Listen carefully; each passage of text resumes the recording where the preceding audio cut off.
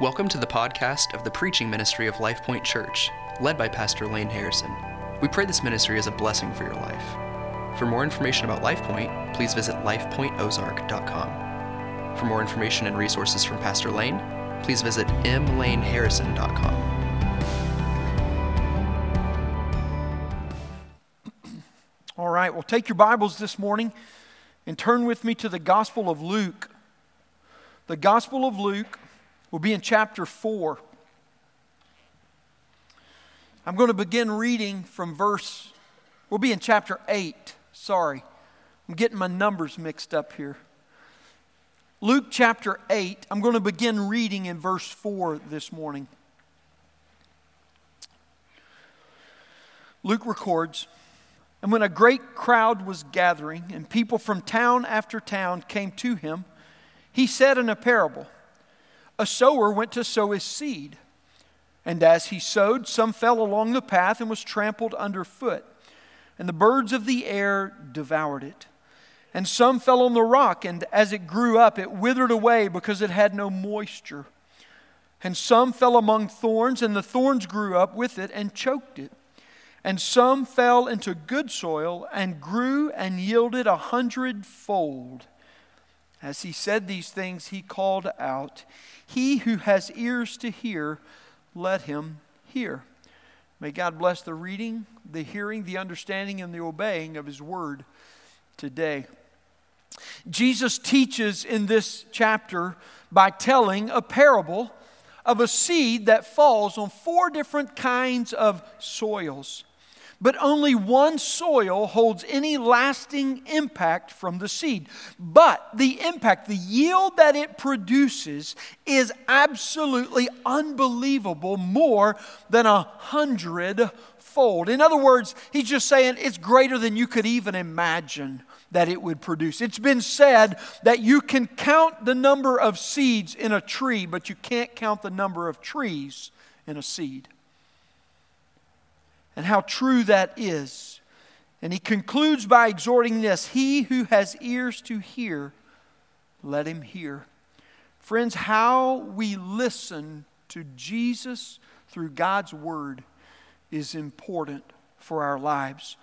But first, I want to pause and I want to make an introduction today. I'm going to begin a new series today that'll last the remainder of the summer into the early fall. The name of this series is simply titled Kingdom Secrets. Kingdom Secrets. It's a study of select parables in the Gospel of Luke. And our aim is to help and to encourage our church in 2 ways. First of all, we want to set forth the plain and simple, the profound and eternal, the revealed truths of God's kingdom for us. And we want to do that in order that we might stir our hearts to greater faith in Jesus for salvation and to build up and strengthen us in our personal relationship and walking by faith in the power of the Holy Spirit. Now there's a couple of key terms that I want to introduce to you this morning. The first one is simply this word kingdom. This word kingdom. How is it that God works? And what is life like under Jesus' lordship? That's what the word kingdom means in the Scripture when we see it introduced. We come to understand the sovereign plan of God and how it is that we live under His divine rule in the world. And that rule is explicitly carried out by the rule of Lord Jesus. So learning to live in God's kingdom now for us is but a foretaste. It's just an introduction to the eternal blessing of presence with God in heaven. The second term I want to introduce to you today is the term parables. Parables are simply a method of teaching that Jesus masters for us while He was on earth and that we see in the Scriptures. Jesus was able to teach the hardest of truths through the simplest of lessons. And I tell you, when you begin to teach and when you begin to stand in front of people and try to communicate a message, you realize how masterful Jesus was at this, because you have something in your own mind and heart that you know you want to get across, and as people's eyes glaze over, you go, "Oh man, it's not getting there," right? And so you see how masterfully He taught that. But a parable is nothing more than just a story with a point that is taught with a specific purpose but that reveals for us God's greater plan for our life.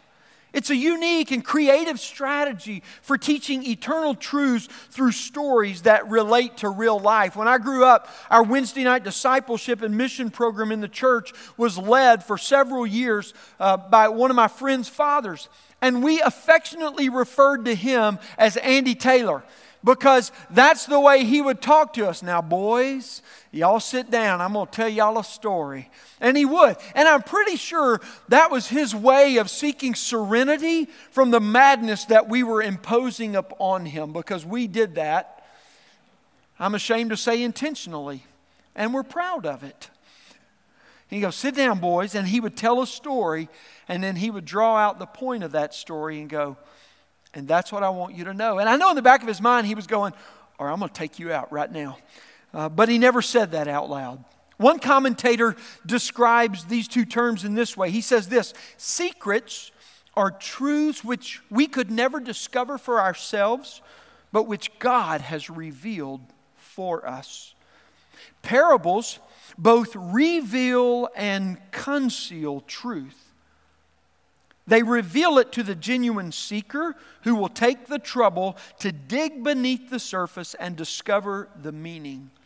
But they conceal it from him who is content simply to listen to the story. Proverbs chapter 20, verse 5 says this: the purpose of a man's heart are as deep waters, but one of understanding draws them out. That's what we're aiming at here. Parables have a way of reorienting our understanding of God, of self, of the world, and of all the things that exist. And so when kingdom secrets come alive in us, or when you hear that word kingdom secrets, you can also understand this: it's revealed truth. God is working to reveal the truth of His Word to us. And when His truth is revealed and comes alive in us, we access an unlimited love for our lives and even for all of those around us. You see, kingdom secrets are stories taught with a point to serve this specific purpose: to make Jesus' name, fame, and glory bigger in us and in the world through us.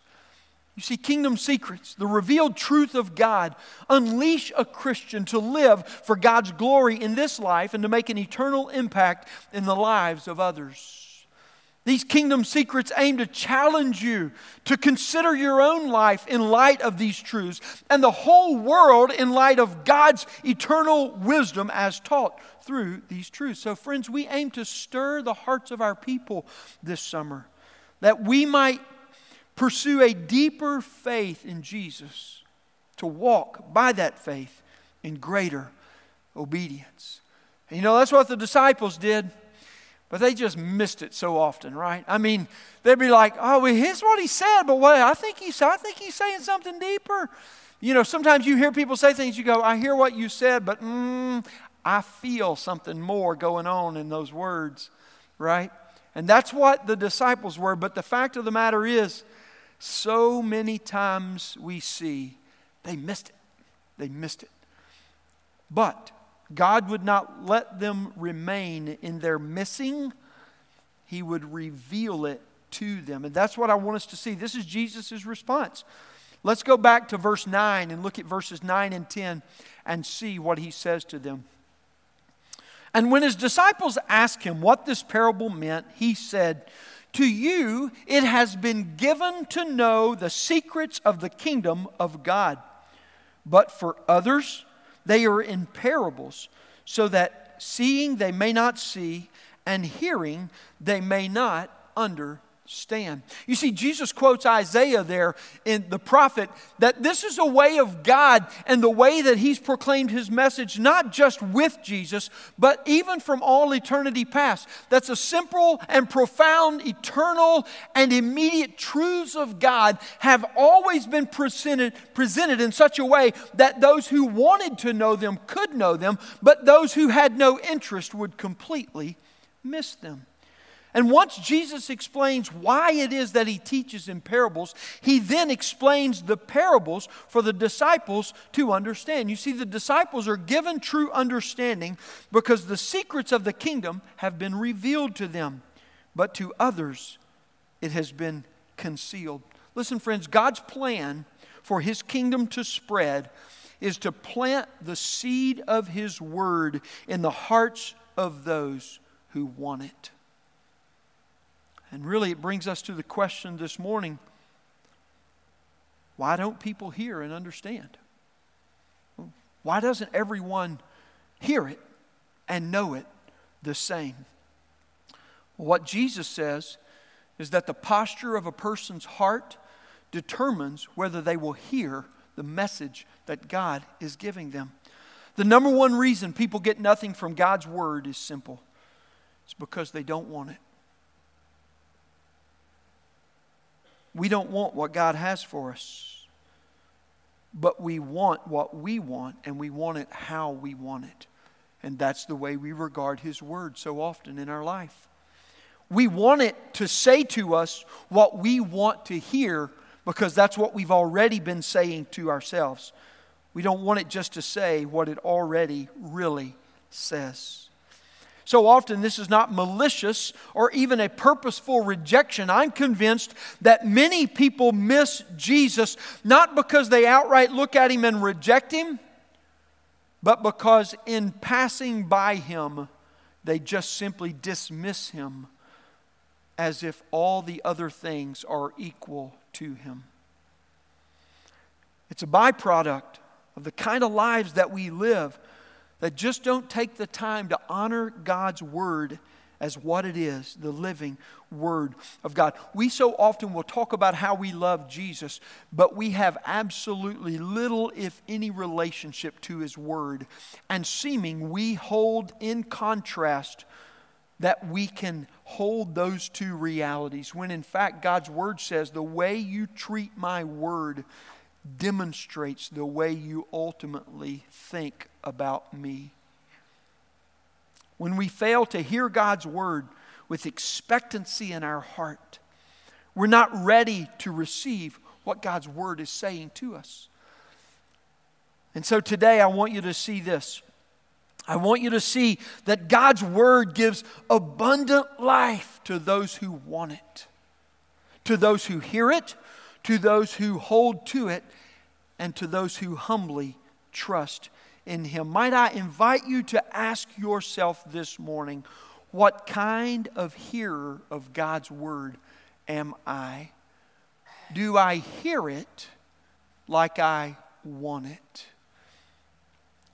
Luke chapter 11 verse 28 says, "Blessed rather are those who hear the word of God and keep it." That's our aim in this passage. Go back with me to verse 11 and let's unpack the remainder of this parable for our application today. Now the parable is this, Jesus says. The seed is the word of God. The ones along the path are those who have heard. Then the devil comes and takes away the word from their hearts so that they may not believe and be saved. Let's stop there for a moment. Here's the first of 4 soils in the way that we listen to the Word of God. Verse 12 says that those who have heard it, it's like falling on the path. And what happens is the devil comes and takes it away before their hearts can receive it and believe. You see, friends, hard soil is the person who hears, but because of the hardness of the soil, it never reaches the heart. And the longer that one lives without a heart that is softened and broken up, the harder it becomes. A number of years ago, I went on a mission trip to Nicaragua. And we were going into communities and restoring homes for people who had been devastated by a hurricane years before. And these people had been living in bisqueen and cardboard. And the ones who had really nice homes had some zinc tin around their walls. And they had absolutely nothing. And so by God's grace, we were able to go in and on a plot of land, we were able to put anywhere from 30 to 50 new homes with a community center in the middle of those, preach the gospel, and hopefully bring a pastor into the midst of those and have a church planted in those areas. But the homes would be built in this way, about 4 feet high of cinder block, and then the remainder of the walls would be basically just wood planks with air flowing across the top and with a zinc roof. It's not something you and I would consider living in this day and time, in this place. But at the end of the construction of the hut, we would take a big bucket of water and walk into the hut, dirt floors, and we would just begin to sprinkle the water through our hand onto the floor. And we would make sure that the entire floor of the hut got covered, working our way from the back out the front door. And once it had dried, we would come back in and do the same thing. We would do that 4 or 5 times in each hut. And do you know why? Because when water washes over dirt like that and the dirt remains unturned, it serves to harden the dirt. So what is intended to soften actually becomes the very agent that hardens. You see, the more that God's Word runs over us without our life being considered in light of it, the harder the heart becomes towards receiving that work. And the harder the heart, the greater the toil to break up its fallow ground. How many of you have tried to break up some fallow ground in good old Missouri, where dirt is spelled R-O-C-K? You don't need a shovel, you need a rock bar, right? I was told recently about one who wanted to put a garden in their backyard. And so they bought this nice rear tine tiller. Where I come from, almost the first pass, man, just sinks down into that sandy soil and it's just like woo, woo, woo, woo, moving through because the soil's so soft. That's not true in the Ozarks. That ground is hard, and the first few passes is more like some kind of shock treatment as you try to hold on to the tiller, and it vibrates you across the top of the ground, back and forth. And after 3 or 4 hours of a lot of Midol and a lot of ibuprofen to quiet the soreness of the muscles, you go back and do it again. And every time you break a little deeper into that, and finally, after seasons of trying to get those tines down and after pulling up all those rocks, you begin to prepare a dirt and a soil that's ready to receive the seed. Listen to me, friends. Jesus is telling us there is no neutral response to God's Word.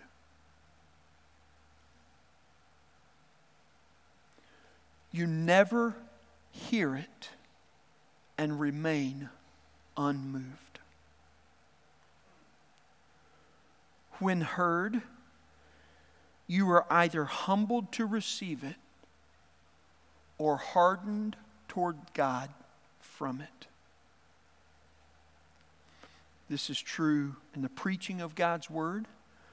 This is true in the reading of God's Word. This is true in the study of God's Word. The soil that resists the seed is either cold and frozen or dry and hard. The heart must be prepared to receive the gospel so it can take root and grow. The second soil of the heart is identified in verse 13. Look there with me. And the ones on the rock are those who, when they hear the word, receive it with joy. But these have no root. They believe for a while, and in time of testing, fall away. The second soil of the heart is called the shallow soil. Shallow soil has nowhere for roots to grow and for roots to take hold. This person, though, it tells us, shows an initial reaction, but they have no lasting change. This is what I call the church junkie. the church junkie. This person often gets really excited about church. They love worship. It's the best workout for them all week long. And so they come, and they're all about it, man. I mean, they're into it. And in some ways, everybody else is a little intimidated because they're not as in it as this person might be. There are some people who are this way about ministry. They like to do good, and the endorphins and the dopamine that are triggered by the doing good do good to them. And as long as they're doing good, it feels good to them. And so they think that that's what Christianity is all about. Others choose some other activity about the church, and they always show up when that activity comes up, and they're all about it. And it seems so much like the right thing. Here's what I would say. There's a whole lot of whoop-de from them when they get high, but there's no dew that follows when the rush wears off. Friends, too much Christianity today is little more than moving people from one high to the next. We take our models for church off of the local drug dealer strategy of just keeping people high, and we won't have to bother with anything else. Church junkies love the thrill and the rush of it all, but when the thrill is gone, they never walk in obedience to Jesus. They're just satisfied to walk listening to BB sing one more verse of the thrill is gone. The thrill is gone. Jesus says the result of falling away actually shows the reality of the initial reception. They got caught up in emotional experiences. They get caught up in traditional practices. They get caught up in false hopes. And once the initial thrill subsides, they feel dissatisfied. They even feel betrayed or frustrated. They get mad at the church because their problems didn't go away. They get mad at others because they weren't satisfied with the way somebody treated them, or they got offended by something that came up and offended what was going on within them. They got mad at God because He didn't do what they wanted, or they got mad at the Bible because it was too hard to make any lasting change. And how could anyone expect to keep doing that when it doesn't seem like it could ever work in the world?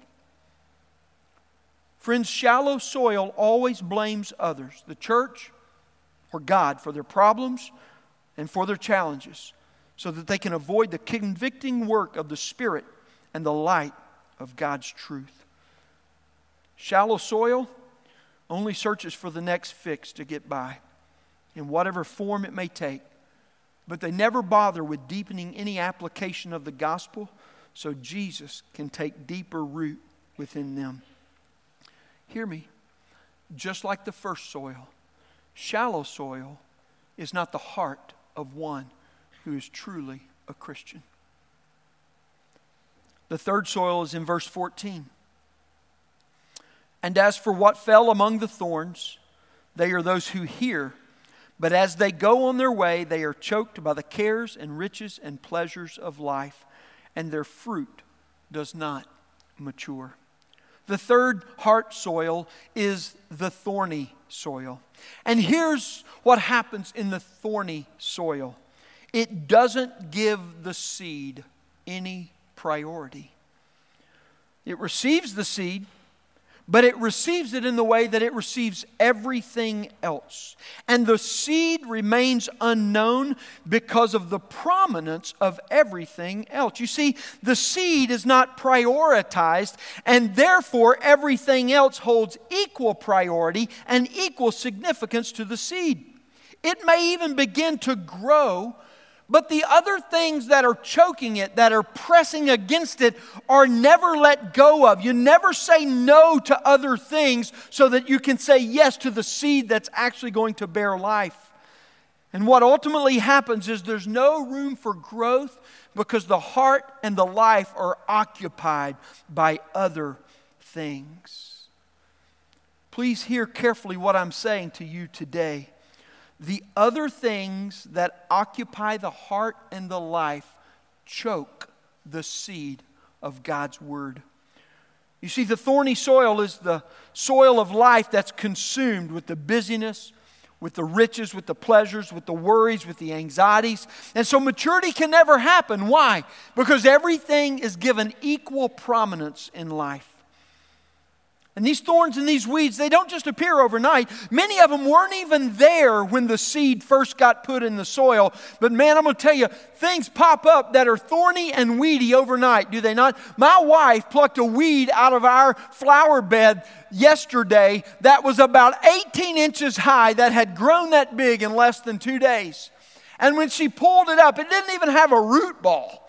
It was just this big thing. And so, from all appearances, it was saying, hey, I'm something bad, I'm something good, you need to let me grow. But the truth of the matter is, it wasn't anything but ugly and choking out space for good to be able to grow. They don't appear all at once. So often they come in as small things that are just left to tend for themselves. And we begin to think, oh, I can fix this, or I can deal with that later, or I can overcome this, or control it, or manage it, or, that doesn't look so bad. It's got a nice little purple flower on the top of it anyway. Never mind, it's ragweed, and it realizes that people are going to be riddled by it come August. I'm sorry, now I'm personally testifying. But then overnight, it's out of control. And you wake up one day and you go, have mercy, how did this happen? And the fact of the matter is, it's been happening and growing all along. Listen, friends, thorny soil buries God's word. It buries it. It buries the truth of it. It buries that little still small voice within, that inkling of the Holy Spirit that is speaking and pointing to the Word, but goes, man, I don't have time for that today. Man, I've got so many other things on my plate. I'll deal with God tomorrow. He's full of grace anyway, right? And tomorrow, God, will be the day that you and I get it right. It deals with everything else with a priority equal to everything God puts in you. And the problem is, everything else becomes the heap up on the top of God's seed, and God's seed is buried so deep it's never able to sprout in life. There's no de-weeding filter in the thorny soil. There's an overall lack of godly wisdom and discernment. Oh yes, the morality of God's Word is held at the same level everything else is. But when you really consider what's going to be, you go, this must be the path. It's the one that seems like it's going to work best for me. Instead of going, where is God leading in this? Whether or not it seems to be where the current is flowing or not. There's no real shift of one's affections or adoration to Christ. There's a complete lack of self-control and guardedness against the youthful lusts of life, or the things that we're told to rid ourselves of. We just manage them. We let them hang around. We put up with them. We actually become comfortable with them, and we don't rid ourselves of the sinfulness or even the competing idols when God's Word tries to say, hey, that's becoming a real problem in your heart. You going to deal with it? You go, yes, I am. First thing next week. But most of all, this soil, the thorny soil, is just simply not willing to be de-weeded. Here's the grave danger. This is so incredibly close to Christianity. And from every outward appearance, it would seem, yet it's not. It's not. Thorny, soiled people build a shell based on what they think Christianity ought to be, but there is no life growing within. They're trying to impose it from the outside instead of planting it more deeply within to let it grow. When we love God's Word the same way that we love everything else, we prevent His power from working in our life by giving less priority to that which is more glorious. Verse 15. The fourth soil. As for that in the good soil, they are those who, hearing the word, hold it fast in an honest and good heart and bear fruit with patience. The fourth kind of heart soil is the good soil. It may seem a bit strange for some to think as the heart is soil, but the fact of the matter is a lot of things grow in the heart, don't they? Gladness, joy, bitterness, anxiety, jealousy. It causes us to ask, what is it that's growing in my dirt? What is it that's growing in my dirt? You see, good soil takes much hard work, and he really identifies three characteristics of that hard work here. First of all, the heart of good soil readies itself to receive God's word.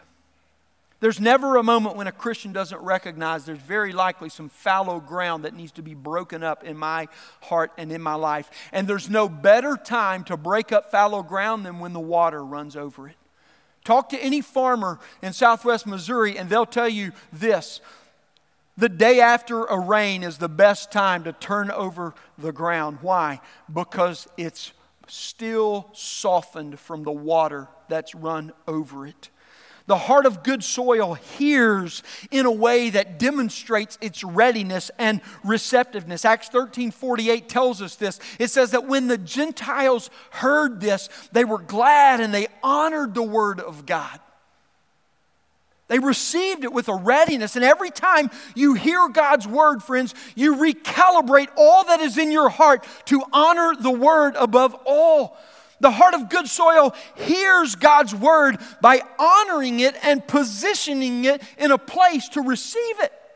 God, I know that you are Lord of all, and you are Lord of this life. And whatever you say to me, whether it confronts me in the way I've been living, in my attitude, my actions, or my words, or whether it calls me to encouragement and challenges me on, I receive it with gladness today. Speak, Lord, for your servant hears whatever you have to say today. But there's another part to this work that he points out. The heart of good soil holds fast to God's word. Once the word is rightly honored, now it begins to saturate all of life. And the word comes into us as the light, and it illuminates all that is going on within us. And that word illuminate is just simply the work of the light of God's word and the presence of his Holy Spirit working together within us to inform us with spiritual insight and power. In other words, understanding of the ways and the will and the work of God, but also by lighting our path. That's what the psalmist says. Your word is a light unto my path and a light unto my feet. Every step I take and the way in which I walk. And that's what the word becomes for us when we hold fast to God's word. The word illumines with spiritual insight and power to lead us forth. It shines light on the areas of our heart that are sinful and where we've closed ourselves off to God, and where we've acted and done and thought and the inclinations of our heart, where we've been in contrast to God's word. But it also shines forth righteousness in relationship to sin to lead us in obedience in God's good work. God never responds to our repentance when we turn away from sin and we turn to him and goes, hey, good job, good luck.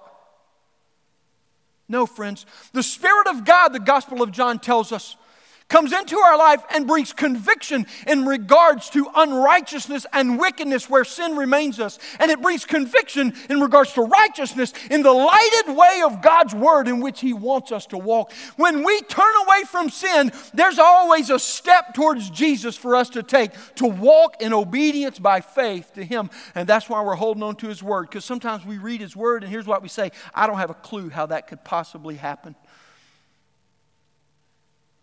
The heart of good soil holds fast to the word by faith as God's word purges sin and roots righteousness thoroughly within us. You see, Romans 4 tells us that that's what Abraham did.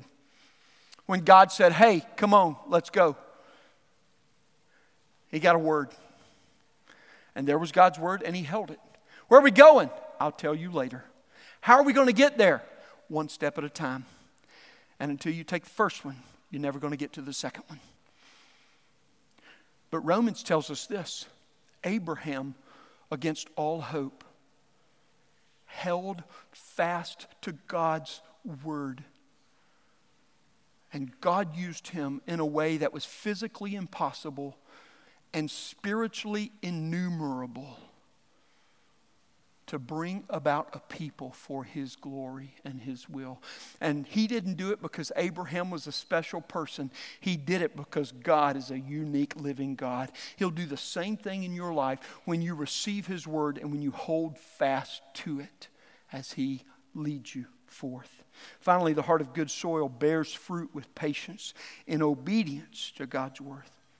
Faith perseveres, friends, to hold God's word until its roots take hold and grow to bear fruit. Philippians 1:6 says this, He who began a good work in you will bring it to completion. He will not stop until He is finished. And when He is finished, you will be perfectly complete. Friends, God's word gives abundant life to those who want it, who hear it, who take hold of it, and who persevere in obeying it. I'm going to ask you this morning to give serious consideration to your own heart and to ask yourself, what kind of dirt is my heart holding? Is it hard soil? Is it shallow soil? Is it thorny soil? If by the work of God's word washing over you today, the Spirit of God says to you yes to one of those three, I graciously present to you that you need to, for the first time in your life, repent. And by faith in Jesus, turn and receive eternal life today.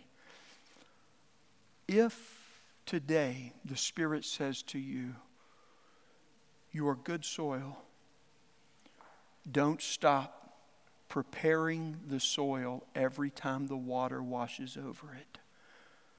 Then I want to encourage and challenge you today. Let the Spirit of God show you as you take hold of that word and you persevere by faith in what He's doing. Let the Lord show you where repentance of sin needs to be brought about and obedience and walking in righteousness needs to take you forth today. Every person must consider their own life and let the Spirit of God search them and bring to light the true state of their heart. I'm going to ask the worship team to return. Friends, as they come back today, can I encourage you in this way? The last thing I want to do is scare or pressure people into a quick decision. Rather, I do want to lead you into a serious consideration for all of us. None disregarded. Well, Pastor, man, I made a decision early on in life, and I've always hung to that. The greatest way for you today to discern what kind of soil is my heart is to answer this question. What's growing in me right now? What's growing in me right now? Is it righteousness? Is it holiness? Is it faithful obedience to the Lord Jesus Christ? Is it regular repentance, confession of sin? Here's the thing. Good soil doesn't mean weeds never grow. No, weeds love to take over good soil. Good soil doesn't mean that hard places never rise. Good soil doesn't mean that sometimes there's not places where it's shallow in your life. But good soil always means this, that when the Word of God comes, you use it for the very purpose that God sent it forth as it washes over you, and you receive it as God sends it. You respond by taking hold of what He's saying and addressing the areas of your life that by His Spirit He's speaking to you this morning, and you begin the cultivating work of the gospel to make sure that seed takes its place where it is prioritized above all things, and where the other things of life have competed with it, you confess that and you repent to turn away from that, and you say, Jesus, you are Lord of my life, even though I've been serving everything else this last week, this last month, this last year. You are Lord and you alone. And I'll give you the place of priority in my life that you alone are worthy to hold. And I'll let everything else serve you. That's what good soil does, friends. Are you good soil today? Have you been saved in the way Jesus defines salvation? Are you playing Christianity, impressing everybody around you? We're convinced, but we don't matter. Jesus alone matters. How are you with Him today? Let's pray. Father, help us. Help us to see clearly, not in just one instant or moment. Help us not to be too proud of one right thing we've done or feel too condemned in one wrongness that we've committed. But rather, help us to lay our hearts and our lives open today to the Spirit and just say, God, shine your light in me and show me. And be in my life what I need. And give me the grace to receive what you want to say to me today. In Jesus' name.